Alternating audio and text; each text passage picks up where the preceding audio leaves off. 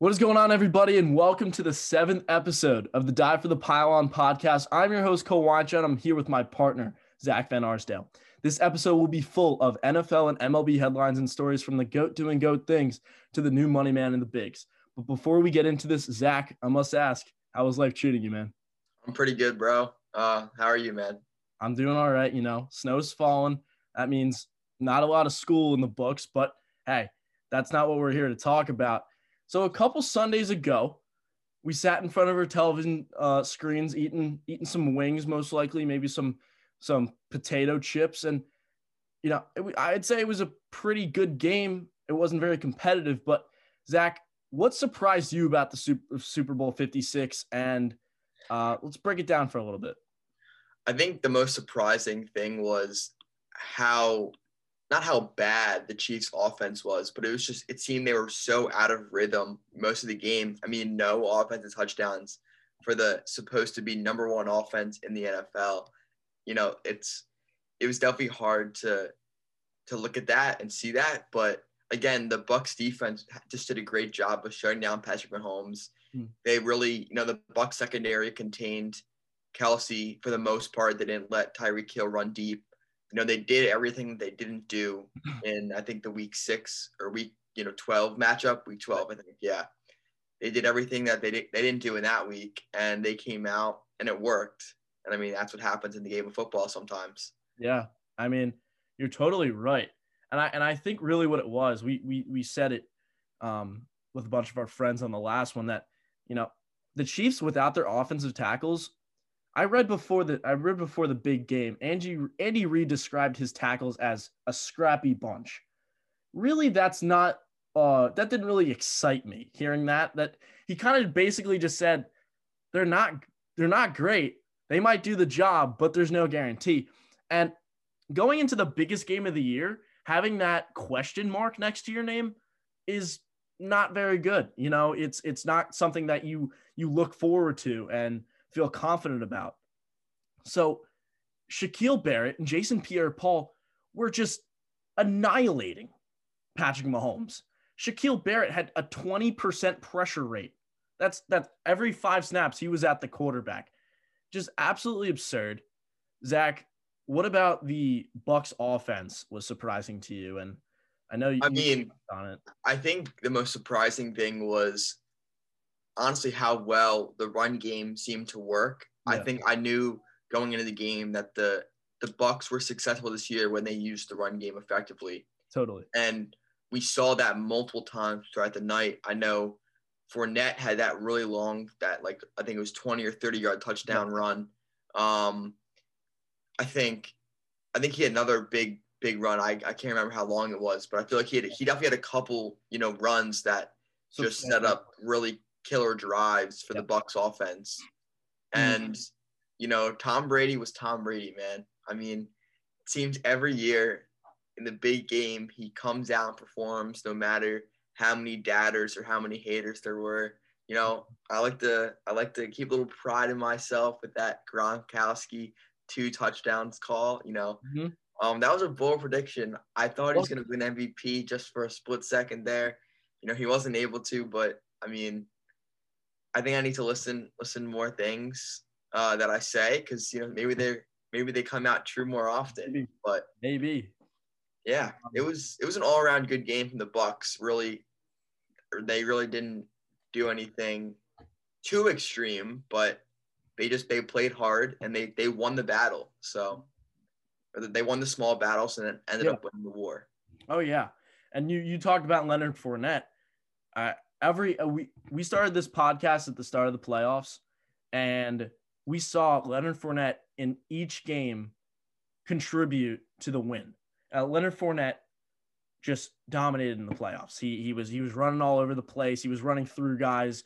He was spin moves, juke moves, whatever you want to call it.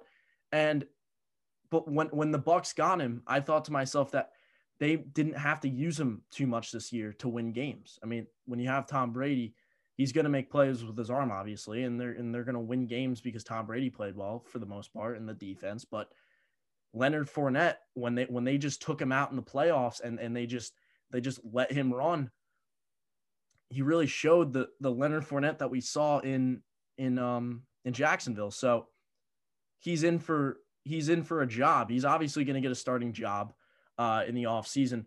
And maybe that means he's going to stay with the Bucs, but we're going to cover that.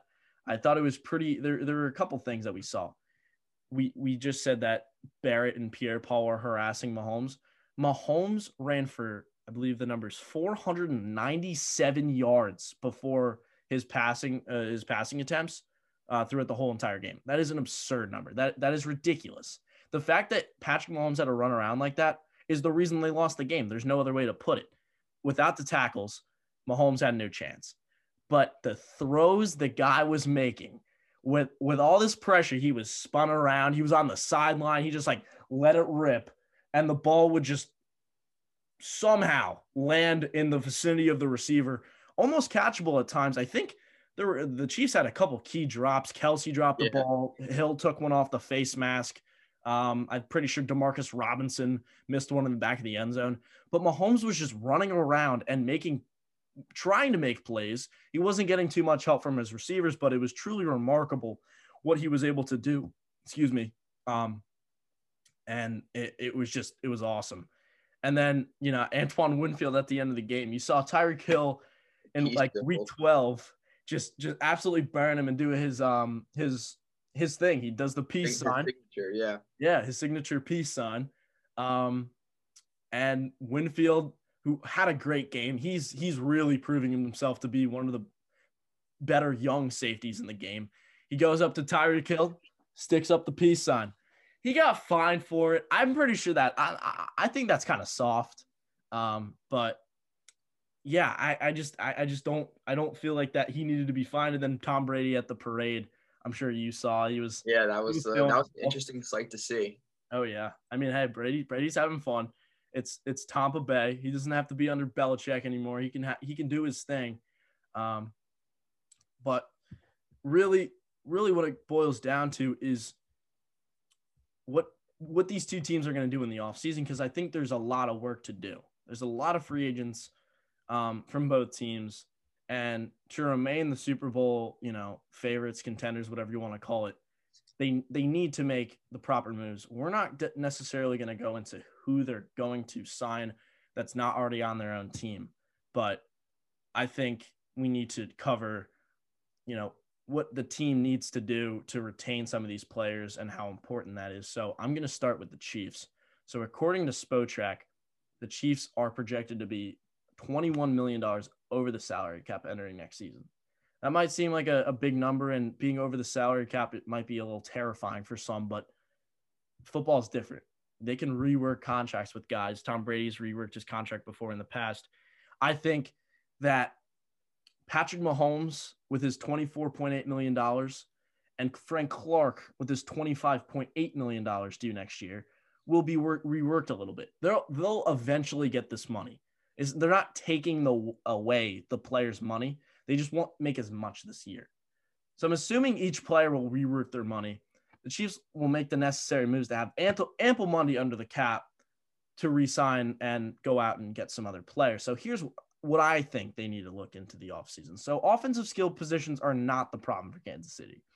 They addressed their backfield last year in the draft with Clyde Edwards-Helaire at the end of the first round. And they'll also retain Damian Williams, who opted out of the season. There was a new COVID rule that if you had opted out, your contract extends an extra year. I don't know if there's an opt-out, like you could opt out of your contract if you did so, where the team can decide not to hold on to you. But Damian Williams is most likely the Chiefs' backup running back going into next season. Sammy Watkins will enter free agency. I've read that he wants to re-sign with the team, but once again, I don't think it's too crucial.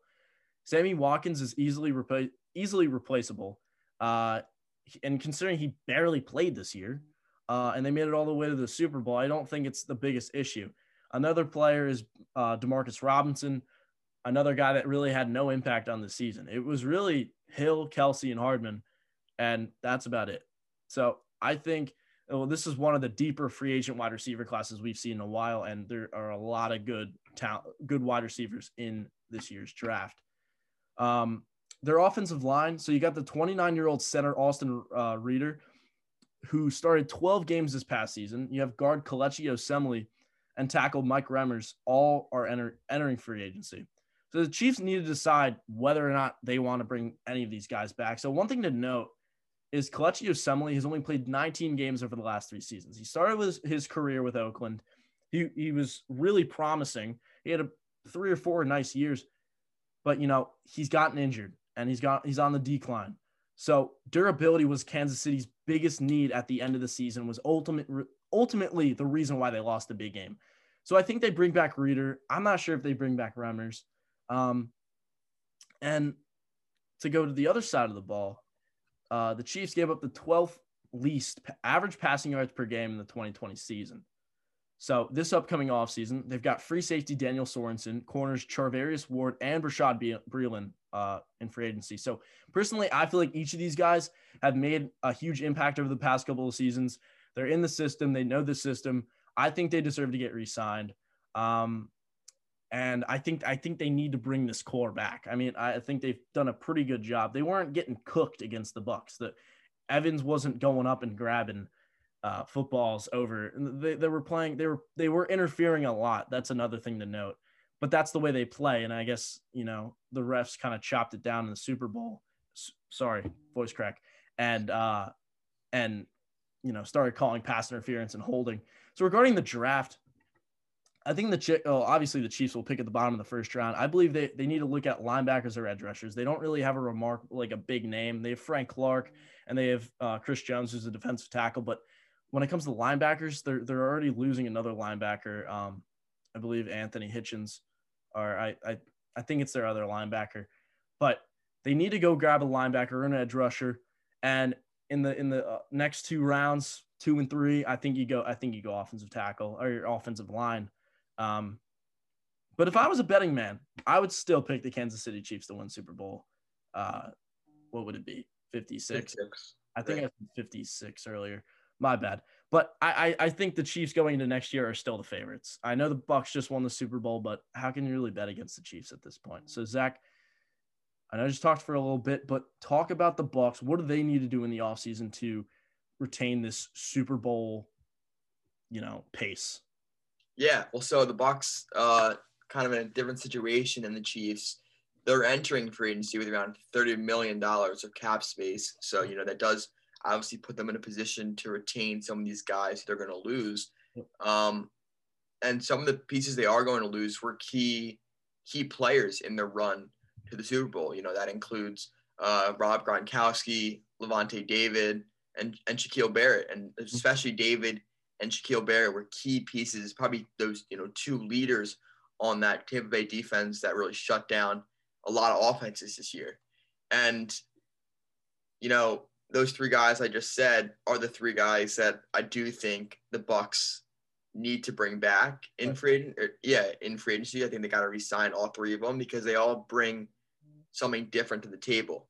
We saw in the Super Bowl, Rob Gronkowski, the 2 big touchdown catches. I mean, he's Tom Brady's go-to guy. He's been there with Tom. I think they've won 4 Super Bowls together. It's just him and Tom have connected so well that just to bring him back and allow Tom another target to throw to on that offensive side of the ball is critical. And I believe Antonio Brown's a free agent, if I'm not mistaken. Oh, yeah. So the chance that they might not re-sign him, I mean, I think he'll come back just because I think he likes playing with Tom Brady, obviously. I mean, who doesn't? But if they don't re-sign him, they got to go out and get Gronk back. They got to, solidify another offense target. On the defense side of the ball, I mean, Lavonte David, he spent his entire career in Tampa Bay. I think he was drafted in 2012.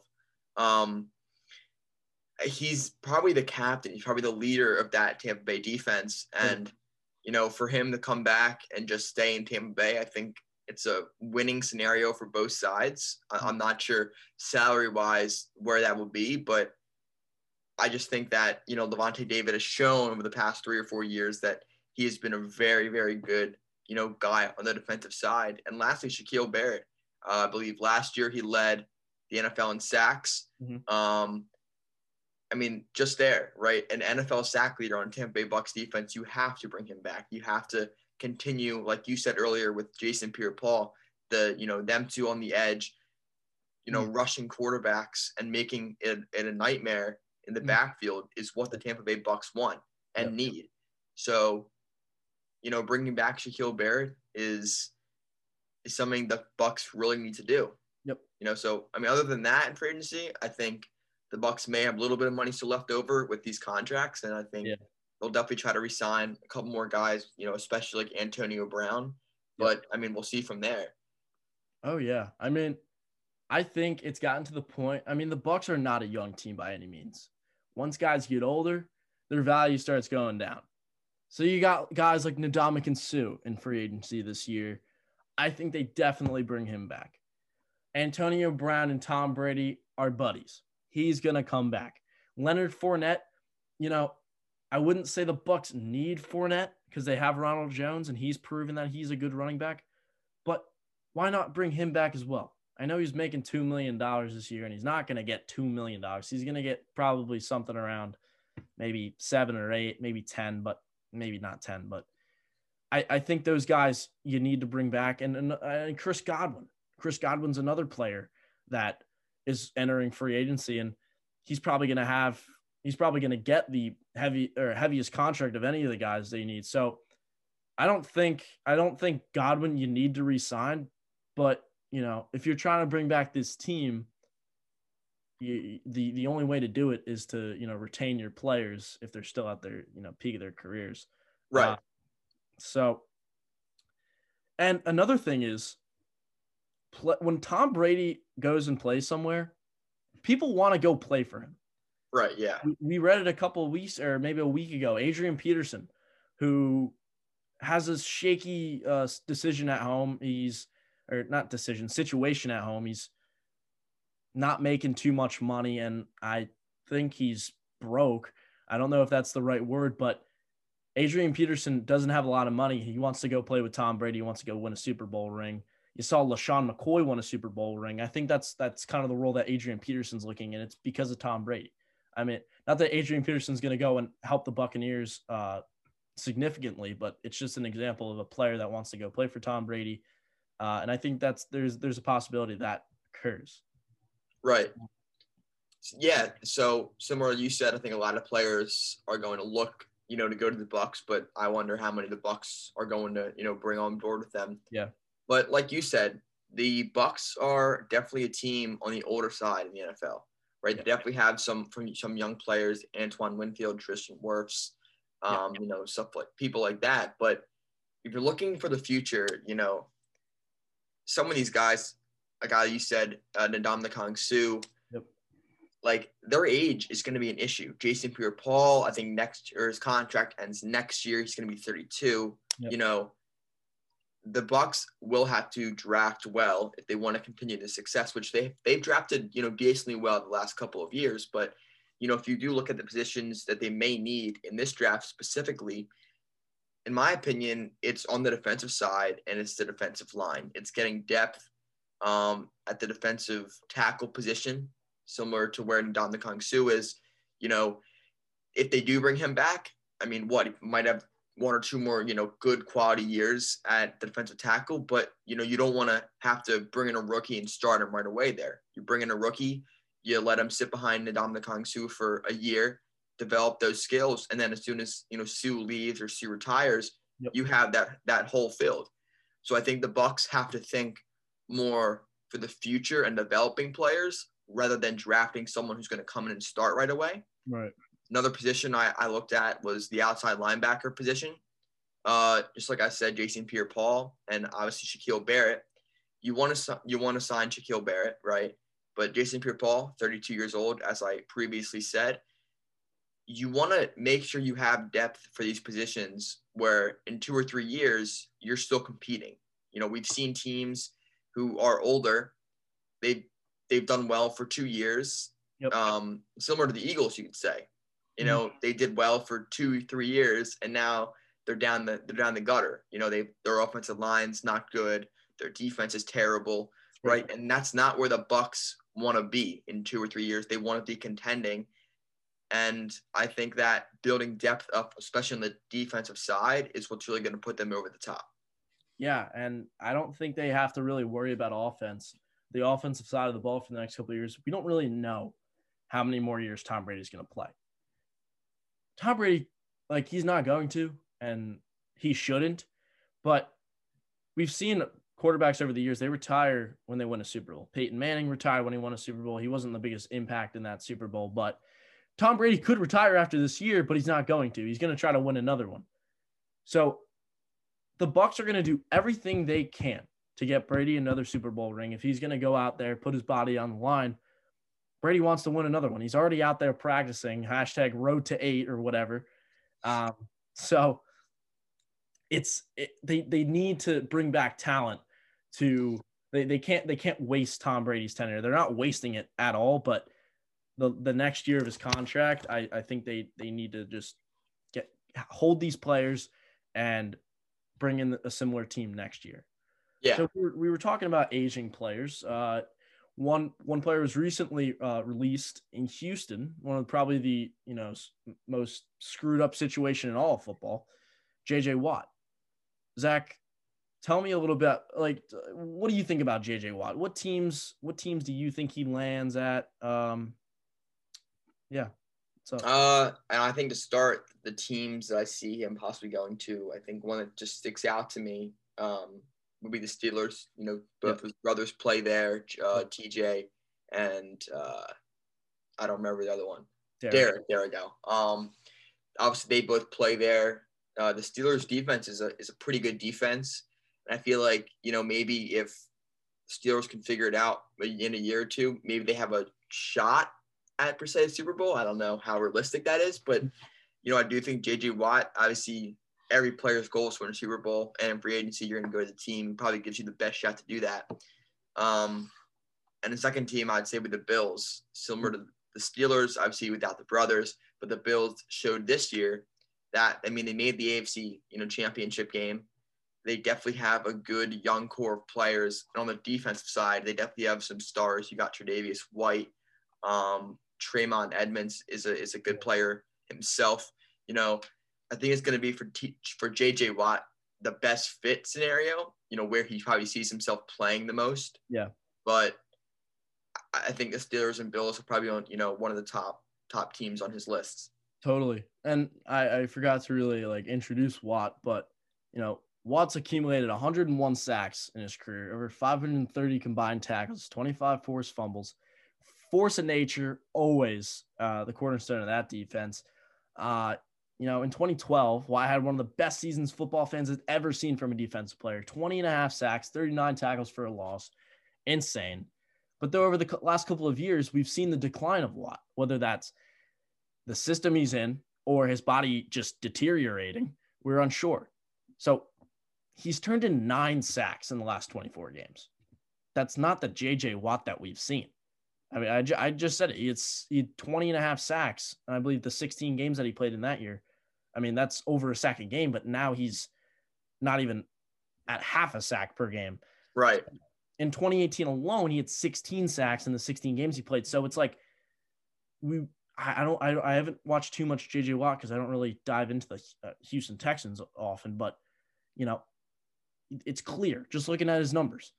But he made such a big impact in Houston during the hurricane. He put so much time in, so much money into helping those victims out. And it's truly a shame that a player like that, has to go because they were unable to win while he was there. They got to the playoffs, but they didn't win. But back to where I think he could land. You just said the Bills. The Bills, besides those two guys, they've got Micah Hyde, whatever. They don't really have a good defense. That's their biggest issue. If they had a defense, they definitely would have had a shot against Patrick Mahomes. They already had a shot, but they would definitely put up a better fight against Patrick Mahomes and the Chiefs in the AFC Championship game. I don't think they're one piece away on that defense from getting to the Super Bowl, but Watt is definitely a good, player to start with. They have aging Jerry Hughes that's, chasing after the quarterback. I think J.J. Watt could be a player that you could bring in not the biggest market, but a team that the second best team in the AFC, in my opinion. And then you got the third best team in the AFC, in my opinion, the Indianapolis Colts. I mean, we won't talk about it in this episode, but they recently, earlier today, got Carson Wentz from the Philadelphia Eagles. I think the Colts have the best defense in the AFC. They might have, I'd say they're a top 3 defense in the NFL. So adding a guy like JJ Watt could really help them out. They have DeForest Buckner, they have Darius Leonard. Pretty sure Justin Houston's going to still be there next year. If not, they'll probably re-sign him. He played pretty well this year. That secondary is young, but proving themselves. Xavier Rhodes, Rock Ya-Sin. So I think adding JJ Watt is I think they might be one piece away on that defense. I don't know about the offense yet, but I think that defense is dominant, and they could bring in JJ Watt and prove themselves. And with the Colts, I think I just lost my train of thought. I apologize. You're good. I don't know where you're leading that. No, yeah. So I mean, but I think with the Colts, I think. Oh, I'm sorry. They're going to play the Texans twice a year. It's a division rival. He might be extra motivated to go to a team within that division and just light them up. Another team is like not in their division, but like the Packers. There's also a connection there. He was born in Wisconsin. So I think, the two like narrative teams that he could go to are the Steelers and the Packers with his brothers and then his hometown.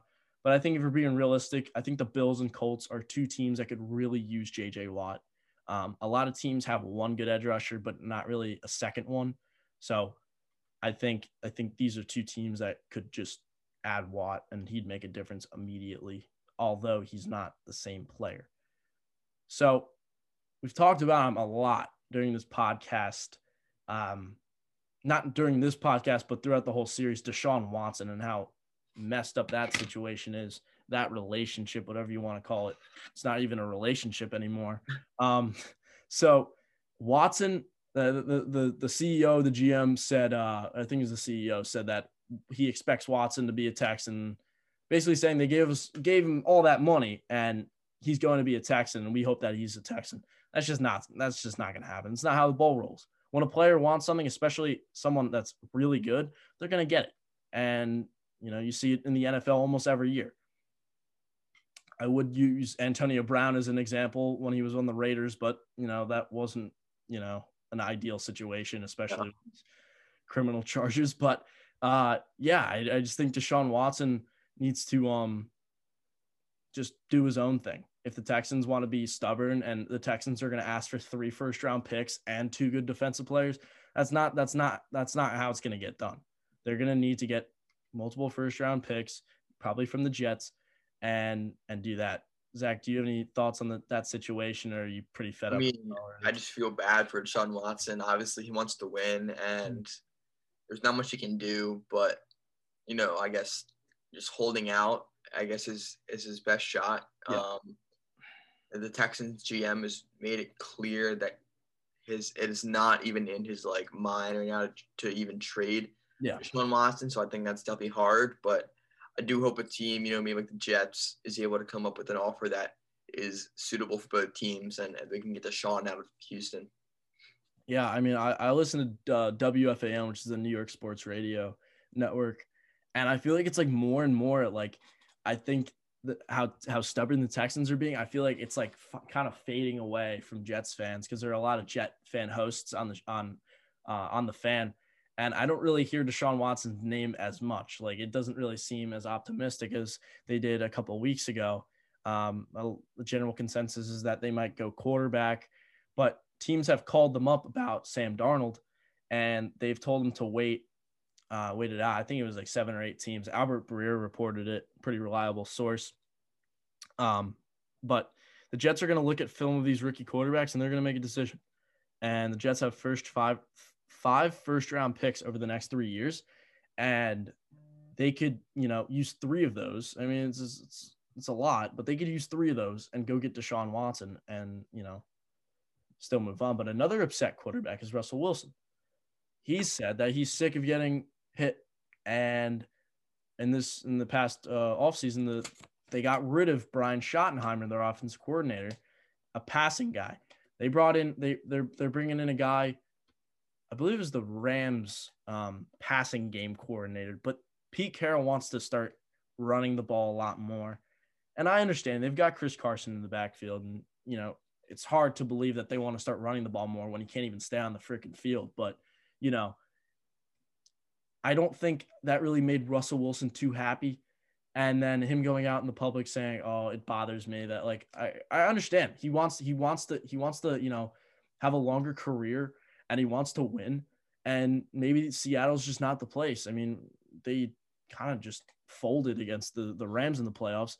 So I don't know how easy it's going to be for a trade because he's the quarterback who makes probably the most money in the NFL. I think he's in the top 3. So Zach, do you see any chance Russell Wilson gets traded? I mean, as a Giants fan, I would want him to get traded to the Giants, but do you see him going anywhere? You just think he? I don't. I think I remember. He definitely said that he wants more say in their free agent moves or their trades in the organization. So I do think that he's probably going to stay in Seattle, and I'm hoping that the GMs just kind of give him, or the Seattle general manager gives him more of a say in obviously who they acquire in the offseason or who they trade for. And other than that, I mean, Russell Wilson is, I feel like he's kind of similar to Patrick Mahomes in the fact that they both like to scramble, obviously we saw a lot of scrambling from Patrick Mahomes in the Super Bowl, but that offensive line is key, right? We've seen multiple quarterbacks that struggle with an offensive line get hit, tens of times, throughout a season. But a guy like Russell who runs out of the pocket, he needs protection if he wants to be successful. Yeah. So I think that the Seattle Seahawks better start, getting him protection, or, Russ may demand a trade in the upcoming future. Yeah. And Russell Wilson's not getting any younger. His legs aren't getting any fresher. So he's not going to, Russ has already, taken back he moves out of the pocket, but he scrambles when he needs to. And there's sometimes where he needs to scramble and he ends up throwing a stupid ball. But Russ needs the protection because he's not going to be running as much. So, right. I mean, I think their best offensive lineman was aging Mike Iupati, who's a guard, and he's played forever. So they really need to invest some sort of money in their offensive line. And a fantasy football insight here, that news about Pete Carroll not wanting to run the ball more, I'd say fire up Chris Carson and look for down years from Tyler Lockett and DK Metcalf. But enough with that.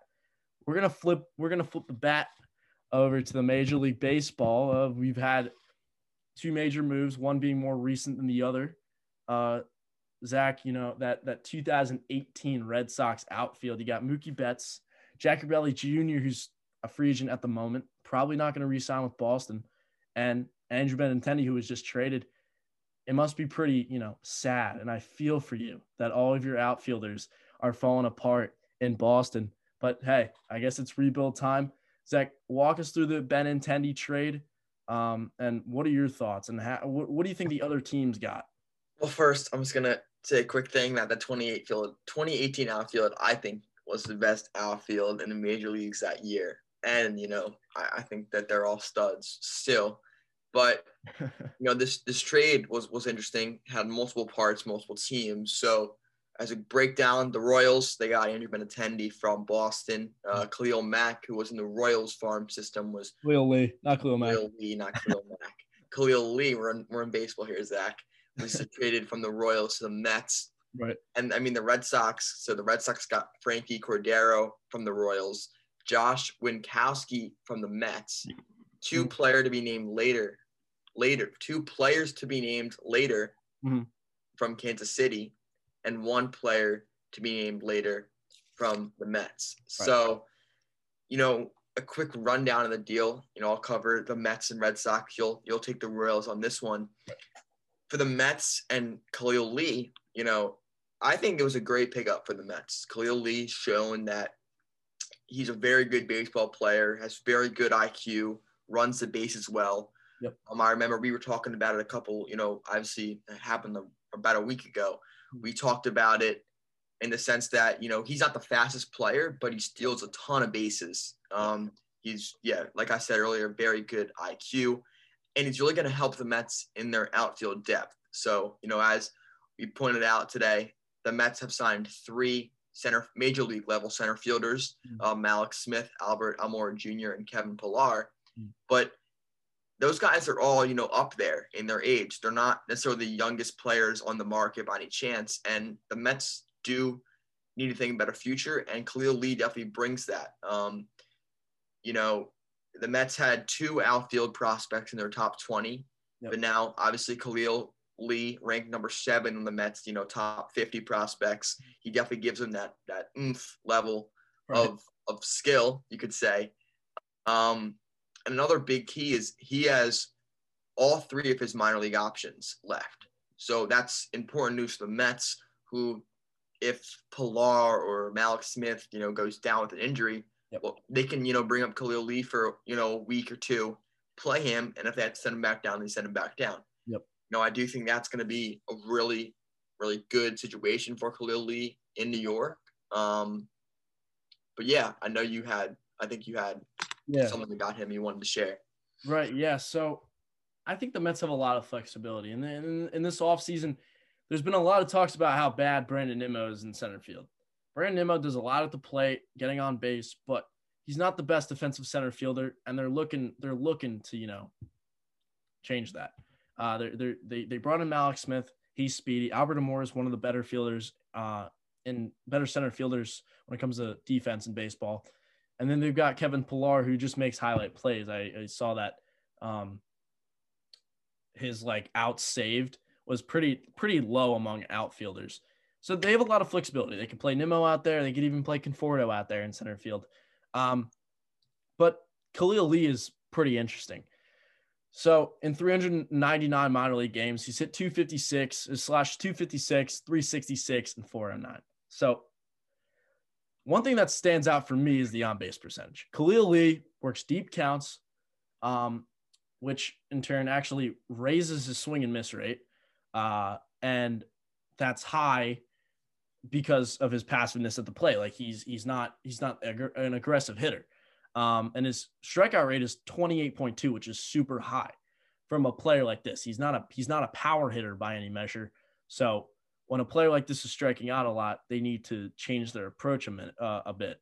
But he does walk a lot, and his on-base percentage is pretty high. So I think he has that going for him. Stole 53 bases in Double-A in 2019. That obviously shoots off the paper. You don't really see a lot of guys stealing bases. There's too many guys racking up those kind of numbers nowadays. I think that's different in the minor leagues. But, Khalil Lee, I've read that he's probably going to be more of a right fielder for the Mets in the future, or for whatever team he, plays on when he's ready. He's got a strong arm and he can move.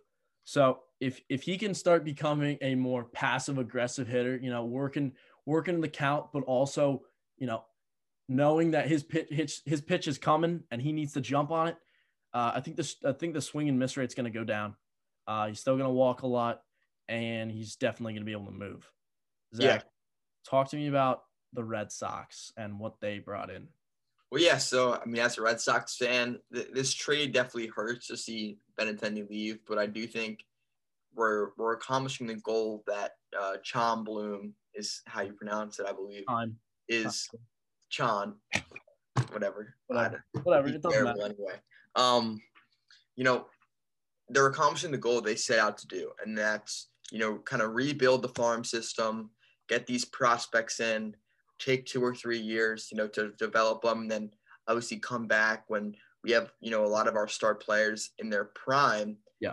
And find players who are cost efficient, who we can replace, guys who are more expensive. And for that part of it, you look at Benintendi, who's making about $6.4 million or somewhere in that kind of range this season.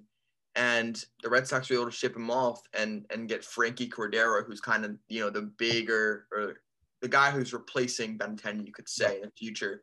And he's making about $500,000. So right there, that's obviously a lot of money the Red Sox are saving, for future years. Mm-hmm. So that's a plus. Obviously, that goes along with the plan. But then obviously building up their prospect system. Frankie Cordero, he's not really a prospect anymore, I'd say. He's 26 years old, I believe.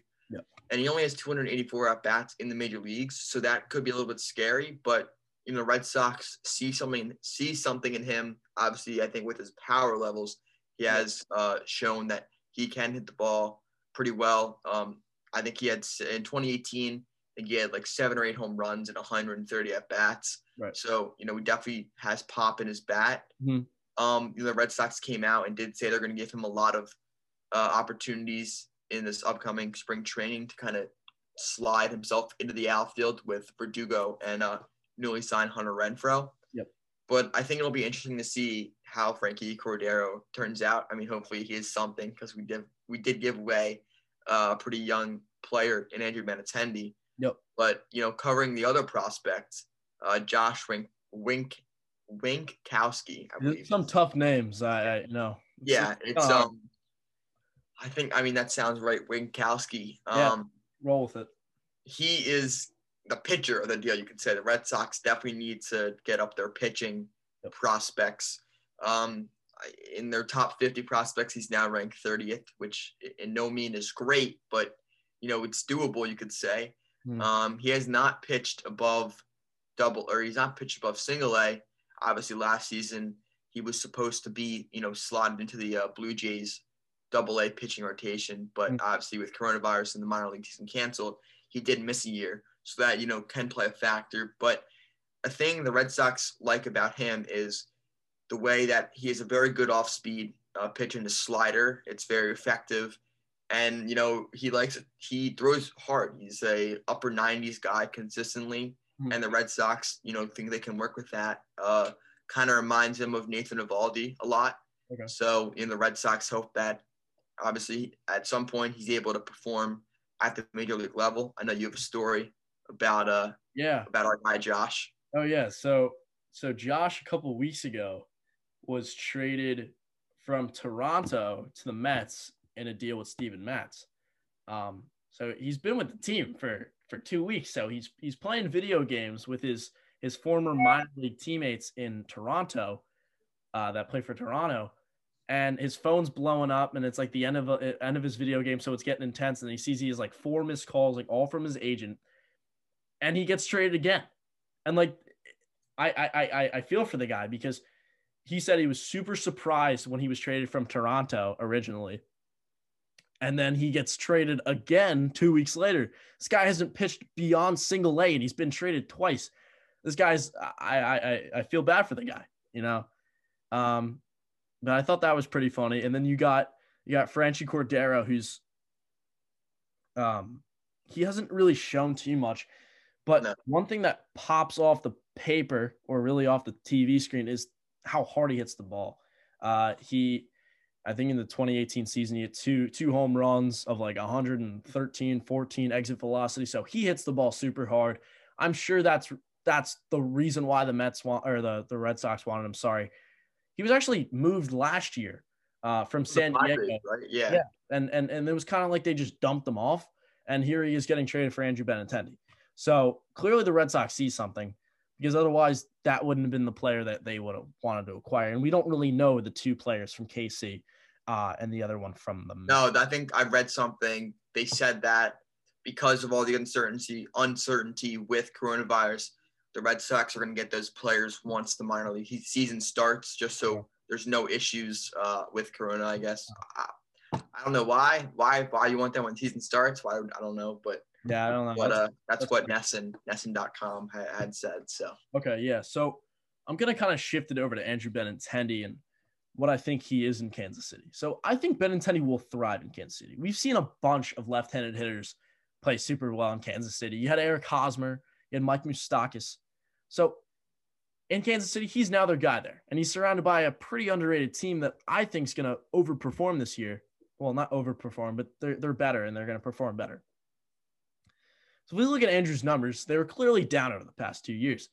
He only had 39 at-bats in 2020, struggled, and his production in 2019 was nothing to write home about. So regardless, this is a great fit in that Kansas City lineup that is predominantly right-handed. So you had the addition of Benintendi, but then you also have the addition of switch-hitting first baseman Carlos Santana, who ranked for the Indians for years, and center fielder Michael Taylor, who a couple years back had a 270, 20 home run year and plays good defense.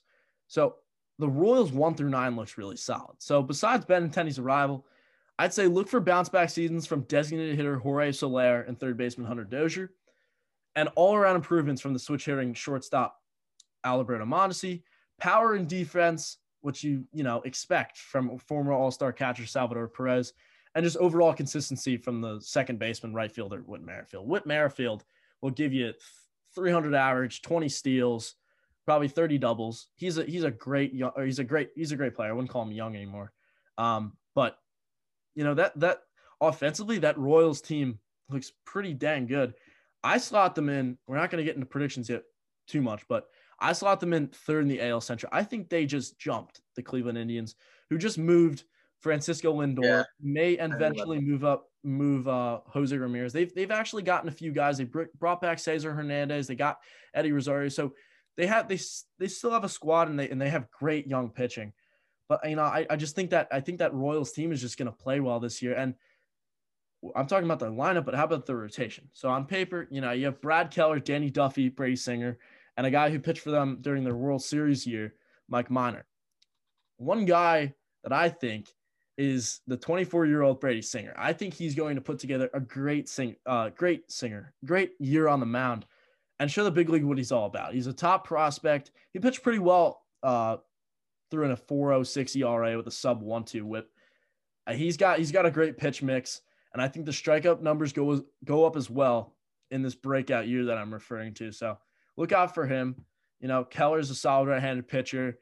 You have Minor, who's a veteran. Duffy, he's pitched there for a while. And the Royals bullpen's, solid as well. So yeah, I'm high on the Royals this year, as you can tell. I think their over under in wins was like 72.5. I'm taking the over. That'd be good. Yeah. So then you got Trevor Bauer, the richest man in baseball when it comes to an annual value. It's just mind-blowing. It's mind-blowing that Trevor Bauer is going to make more money than Mike Trout next year. Like, what? How is Trevor Bauer making more money than Mike Trout? Makes no sense. So the deal really goes, he gets 40 in 2021. He can opt out of the season, or opt out after the season. Then he gets $45 million in 2022, which I don't know why he'd ever opt out for that, or in the first season. And then he gets, I believe, 18 or 17 or 18 million in the third. So he's obviously going to opt out after that second year. So it's a very flexible contract. It's a short-term contract. So I was a bit skeptical about this move.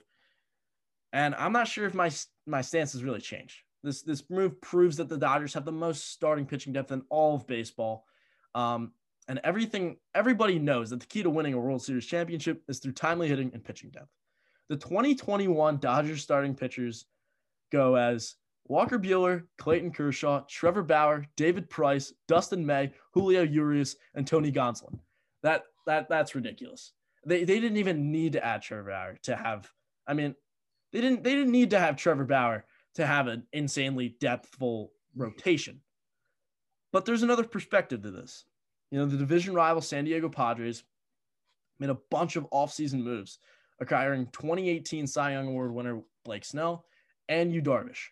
I'm not saying that San Diego is better than the Dodgers, but they're certainly going to make a run for that division title. And the Dodgers need to make a big splash to assert their dominance, prove that they're the team in the NL West and remain the World Series favorites in the National League.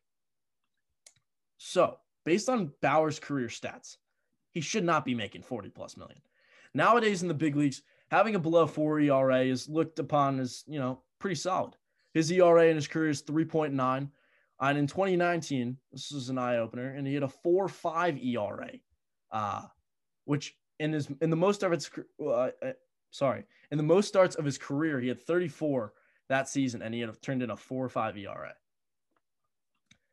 If that doesn't show who Trevor Bauer really is, I mean, how much improvements is he going to have throughout the end of his career? He showed who he was. But then in 2020, he goes in, has like a sub-2 ERA, 12 starts, and goes 7 innings, 12 strikeouts in the playoffs. And that's really what earned him this contract. Because if he had the 2019 season all over again, he's not making anything near $40 million a year. So this price tag, this was his price tag all along in the offseason. We didn't know that it was going to be such a short-term deal. He hinted at it that he likes short-term deals, but he could have gotten a long-term deal. I think the Mets offered him a longer one. But the Bauer contract could really prove to hurt the Dodgers. You know, shortstop Corey Seager will be a free agent after the season, and he's guaranteed to get at least 27, maybe to $30 million. And he's one of the better hitters in baseball when he's healthy, and obviously one of the best shortstops. And we saw, in which we're going to talk about in the next video, Fernando Tatis just racked in 14 years, $340 million. That's $24 million a year. I don't think you're going to base Corey Seager's value off Fernando Tatis. I think, you know, you have Lindor, you have Baez, and you have Trevor Story all becoming free agents next season. I think they're going to really set the bar. So I think you probably get $27 to $30 million for Corey Seager. And another thing to note is the Dodgers are going to need to pay Cody Bellinger and Walker Buehler. I think Buehler's a year after. I think it's 2025. But they just paid out his arbitration years and Cody Bellinger. So they don't really have to worry about re-signing Walker Buehler just yet. But some teams, like they just did with Tatis, will give him an extension to wipe out his arbitration years and then have a remaining contract after. So like he won't have to enter free agency. But they haven't done that yet with Buehler, and they're going to give Cody Bellinger a long-term deal. It would surprise me if they're not. They're already paying Mookie Betts, and along with that, they're paying hefty salaries to David Price, A.J. Pollock, Justin Turner, who they just re-signed, and Joe Kelly. I know I named just like 3 Red Sox. I know you're probably wondering about that, but you know, bringing back Seager is now in question. The Bauer contract could definitely hamstring Los Angeles and prevent them from signing their homegrown talent. And I can speak on it from a Yankee fan perspective. Yankees got Giancarlo Stanton in 2018, and here they are. They can't spend any money because of how much money Stanton makes. I'm not saying that Bauer is going to be inept on the Dodgers, but having Stanton's contract for all these years may take away a Glaber or a Judge. But even before signing, this is my final point. Even before signing Trevor Bauer, the Dodgers were able to win a World Series with their current pitchers. So they didn't really need to do this. I guess they had the money to give to a pitcher, and it's a short-term contract, which is probably a benefit for them. They didn't give him a Garrett Cole deal. They gave him a Trevor Bauer deal, which was short. They didn't need to really sign him, but this contract really depends on how he pitches. He could go into next year, toss 200 innings to a sub 3.75 ERA, and I'd say they'd be satisfied. But those aren't $40 million numbers. No. Trevor Bauer is not going to go in there and toss under a 2 ERA. That's what Jacob deGrom does. Jacob deGrom should be the highest paid pitcher in baseball, not Trevor Bauer. Trevor Bauer making $40 million is ridiculous. But how can you really argue with it if they're going to win the World Series? And I don't really know, unless they lose out on Corey Seager. I guess that'd be the only criticism towards it. If the Dodgers go back, like Zach, I know you'll probably agree with me on this. Baseball fans just have to sit back, relax, and see how the Dodgers perform because, you know, if they win a World Series, like I just said, no one's going to be complaining about this Trevor Bauer contract. Right. So yeah. Do you have anything to fill in? I mean, I really like Trevor Bauer. I started watching his he did this past year. He had like a YouTube channel. He like it was like Live a vlog. Yeah, I mean, I really, you know, not connected with that, but I liked it. It was different view. I don't think any players really done that before. So that was kind of cool. So I do like him. $40 million isn't, I mean, for a pitcher who, like, I think I was talking about this with somebody last year with Garrett Cole. You know, you pay these pitchers a lot of money, but they pitch once every 5 days or, you know, once every 5 days. And yes, pitching is very, very important. Every win you get is critical at the end of the season. But, like, I still believe that the highest paid baseball player should be a batter who's playing, out of the 162 games, he's playing 158, something like that, not a pitcher who's only playing in 30 games max. Yep. So, I mean, I like Trevor Bauer. I think, $25, $30 million might have been more realistic. But, I mean, he won Cy Young. He worked his butt off. And, hopefully the Dodgers choke. That's all I can say. Yeah, I mean, the Dodgers choking may lead to a New York Yankees World Series championship, so I don't know if that makes you really any happier. But the Yankees are going to choke too. So okay. It's going to be if I had to make a bold prediction at this moment, I love my bold predictions. I know. The Chicago White Sox are going to win the World Series. Okay. Why? Because the Chicago White Sox are just they're just like good, bro. Like they're like dark horses. I would take them to win it, to be honest. Okay. Well, I'm gonna have to disagree with you there, but hey, you have your bold takes. I mean, maybe we'll post this in the future on our Instagram account. Another thing, last, I know I said I had a final point, but this is my last point. The Dodgers have the highest projected win total since the 1999 Yankees. The 1999 Yankees, one of the greatest teams of all time, and the Dodgers have the highest projected win total since then. So that's interesting to note. I know Vegas is very high on the Dodgers right now. Who wouldn't be? So that is going to be interesting to look at with the Dodgers and how they can play down the stretch and get through the playoffs. But before we sign off today, we'd like to remember the late Vincent Jackson, who passed away earlier this week at the age of 38. Jackson was one of the better receivers of our generation, and he spent time with the Chargers and the Buccaneers, and throughout his 12-year career, he hauled in 540 passes for 9,080 yards and 57 touchdowns. The three-time Pro Bowler was an absolute monster, bringing down the jump balls. His 6'5", 230-pound frame made him one of the most feared receivers in the red zone. In 2012, Jackson led the NFL with an absurd 19.2 yards per reception. V-Jax was an important fantasy football player on my teams growing up, and I enjoyed every second that I saw him play. He was a great player. So our thoughts and prayers go out to the Jackson family, and Vincent Jackson will truly be missed. Thank you guys for listening, and we'll catch y'all soon. Peace out.